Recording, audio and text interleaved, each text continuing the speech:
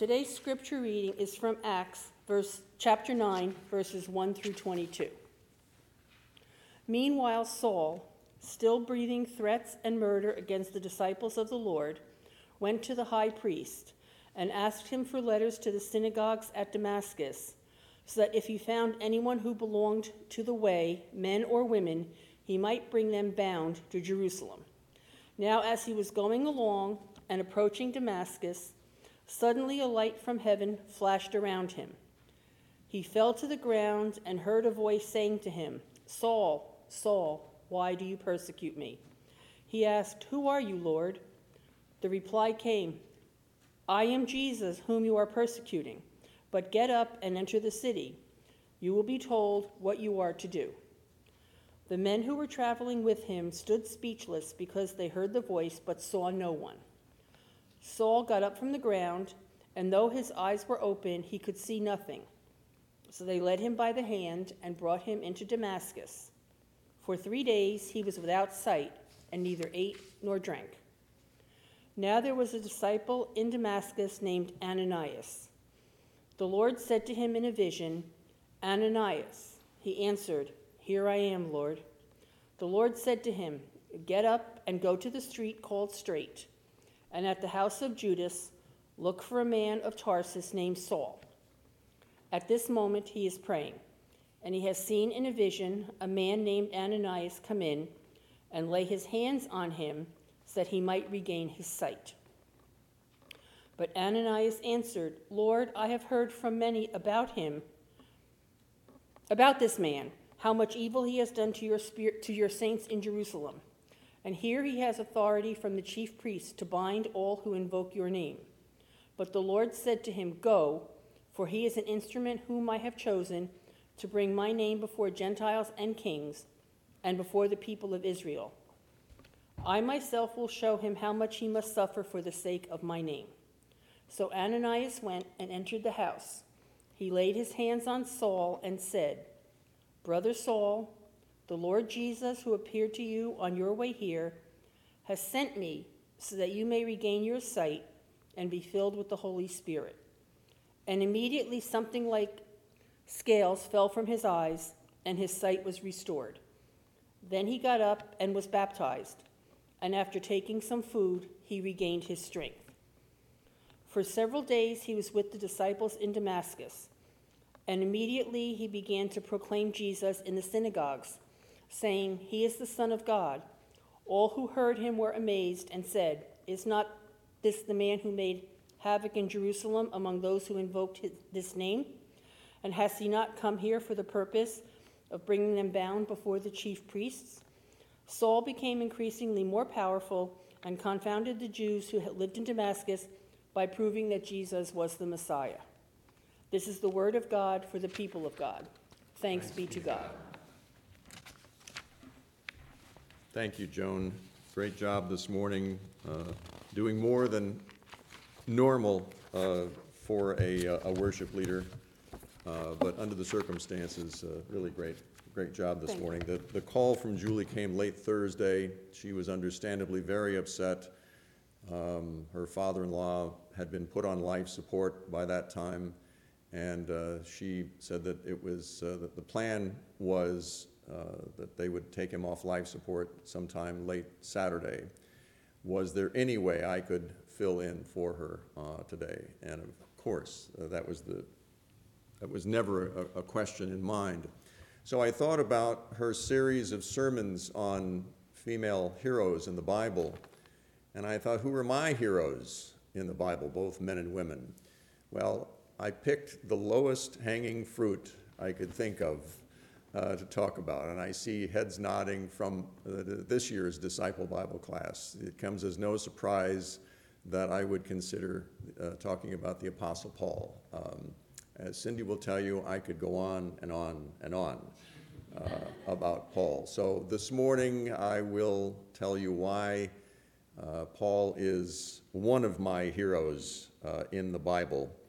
And speaking of past members of the Disciple Bible class, some of them would disagree with my characterization of Paul as a hero. And you know who you are, but I'm not going to look at anybody. They would point out, first of all, that he was a misogynist, and that's true. He wrote in his first letter to the church in Corinth that women should remain silent in church, be subservient to their husbands, and only speak when spoken to. My disciple class friends would also say that Paul was what we would today call a homophobe. Also true. In the very first chapter of his letter to the Romans, he condemned some people for what he called their degrading passions. He wrote, and I quote, "Women exchanged natural intercourse for unnatural, and in the same way also the men, giving up natural intercourse with women, were consumed with passion for one another. Men committed shameless acts with men," end quote. And finally, my disciple class members would point out that Paul approved of slavery. True again. One example of that is in his letter to the church in Ephesus when he wrote, "Slaves, obey your earthly masters with fear and trembling." We've had many discussions about Paul in Disciple over the years on these very issues, and the conclusion is usually the same. He was simply a man of his times. But I'm not here to make excuses for him this morning. That's not my purpose, and nor am I going to dwell on those issues. I want to tell you why he's my hero, even though I strongly disagree with him on many issues, like what I just mentioned. First, let me tell you about him. His Hebrew name was Saul. He was a contemporary of Jesus, born around the same time, born in what is now Turkey. He was a Roman citizen who was well educated. He spoke Greek and Hebrew and Aramaic, which was the language that Jesus spoke. Physically, there are hints in his writings that Paul suffered from a handicap that made walking difficult. And he also apparently had some kind of speech impediment. And he generally made his living as a tent maker. Religiously, he was a Pharisee, a conservative Jew, and he hated the Christians, hated them with a passion. He wanted them all killed. There's the famous scene in the book of Acts when Stephen is stoned to death. Stephen is long regarded as the first Christian martyr in history. Saul was present when Stephen was stoned. He was an eyewitness, and the Bible says Saul approved of that stoning. And then comes the event that Joan just read for us, Saul on his way to Damascus to root out more hated Christians, and he has this amazing conversion experience, the blinding light, the vision of Jesus, and Jesus asking him, "Saul, why do you persecute me?" That moment fundamentally changed that man. He eventually, of course, changed his name to Paul, which, by the way, in Latin means small and humble. So much happened in those 22 short verses that Joan read for us. In verse 1, Saul is still breathing threats and murder against the disciples of the Lord. And by verse 22, he is proving to his fellow Jews that Jesus was the Messiah. Wow. That moment on the road to Damascus not only changed that man, but it also changed the course of human history. Because you see, after Jesus Christ, the Apostle Paul has to be considered the most important and the most influential Christian who ever lived. I often wonder what would have happened to Christianity if there had been no Apostle Paul, and I will explain why in a moment. Paul was one of the original Christian missionaries. His task was to convert Gentiles and Jews to Christianity. Now, the Gentiles, as you probably know, were generally pagan worshipers. They had many gods. They had the god of the sun, the god of the moon, the god of rain, the god of the harvest, and so forth. Paul's message to them was, there is only one God who is in charge of all creation. And because of the sacrifice of God's Son, Jesus, you can be forgiven for your sins. If you have faith in Jesus, you too will be forgiven. The Jews were a more difficult group to convince and convert. The easy part of Paul's message to them was the Jews and Christians shared the same God, the God of all creation, the God of Abraham and of Isaac and of Jacob. But the difficult part of Paul's message to the Jews is what showed up in verse 22 of this morning's reading, that Jesus was the long-awaited Messiah, the Christ. For most Jews, that was a deal breaker, as it still is today. That was simply going too far. But despite the opposition, Paul persisted and continued his missionary work. He crisscrossed the Mediterranean region a number of times, starting faith communities of newly minted Christians in parts of Turkey and Greece and even into Italy, what is now Italy. During his journeys, he was beaten and put into prison several times. He suffered mightily. It is believed that Paul died in Rome around the years 65 or 66. Tradition says that he and Peter were both executed by the Roman Emperor Nero. Now let's be clear. Paul was not the only Christian missionary. The book of Acts mentions others as well. There was Barnabas and Simeon and Lucius and Manaen and others.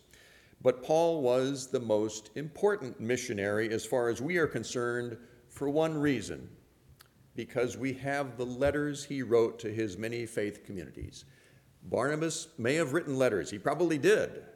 Simeon and Lucius and Manaen, they probably also wrote letters to faith communities as well. But we don't have any of those letters.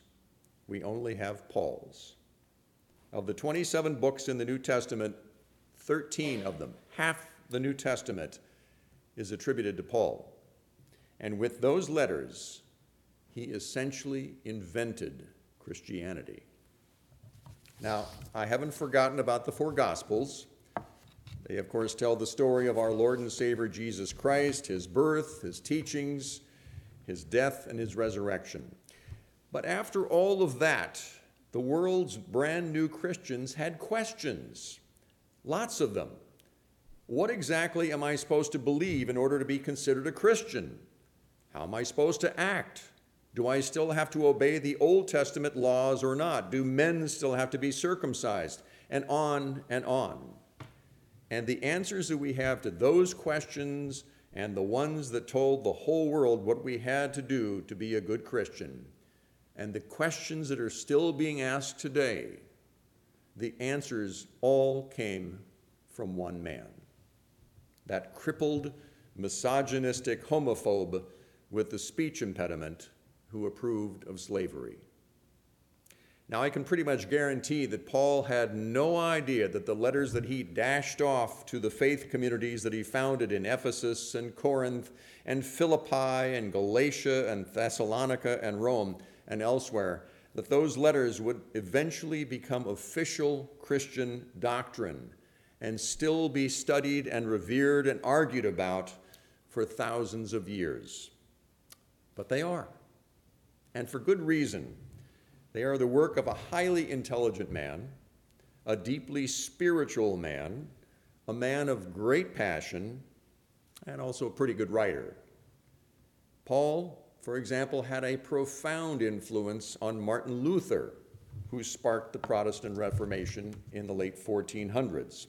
Luther was studying Paul's letter to the Romans by candlelight late one night when he had his great aha moment, and he suddenly understood what he had to do to be a good Christian. But that's for another day to talk about. John Wesley, the founder of the Methodist Church, experienced his famous conversion episode one night during a Bible study class as someone was reading Paul's letter to the Romans. And people today are still reading Paul's letters, looking for answers to so many questions. I would be remiss talking about Paul this morning and his great ideas and words if I didn't read some of his words. And I want to close with perhaps the most famous passage. In fact, this was read yesterday during Dot Palm's memorial service. This is known as the love chapter It's from 1 Corinthians, it's chapter 13, and it is some of the most beautiful prose in the Bible. If I speak in the tongues of mortals and of angels, but do not have love, I am a noisy gong or a clanging cymbal. And if I have prophetic powers and understand all mysteries and all knowledge, and if I have all faith so as to remove mountains, but do not have love, I am nothing. If I give away all my possessions, and if I hand over my body so that I may boast, but I do not have love, I gain nothing. Love is patient, love is kind, love is not envious or boastful or arrogant or rude. It does not insist on its own way. It is not irritable or resentful. It does not rejoice in wrongdoing, but rejoices in the truth. It bears all things, believes all things, hopes all things, endures all things. Love never ends. But as for prophecies, they will come to an end. As for tongues, they will cease. As for knowledge, it will come to an end. For we know only in part, and we prophesy only in part. But when the complete comes, the partial will come to an end. When I was a child, I spoke like a child. I thought like a child. I reasoned like a child. When I became an adult, I put an end to childish ways. For now we see in a mirror dimly, but then we will see face to face. Now I know only in part. Then I will know fully, even as I have been fully known. And now faith, hope, and love abide, these three. And the greatest of these is love. How beautiful is that? The definition defines a hero as a person who is the object of extreme or uncritical devotion. And I guess that's true. But in my book, heroes don't have to be perfect. If you don't agree with your hero, if you find flaws in your hero, it doesn't take them away from being your hero. It doesn't have to. Now, if you'd asked me to name my Old Testament hero, or one of them, I would have mentioned King David, who certainly was a deeply flawed human being. But, as I've established this morning, Paul also had his flaws. But that doesn't keep me from admiring his achievements and the words that he wrote so long ago that have meant so much to so many people for such a long time. Amen.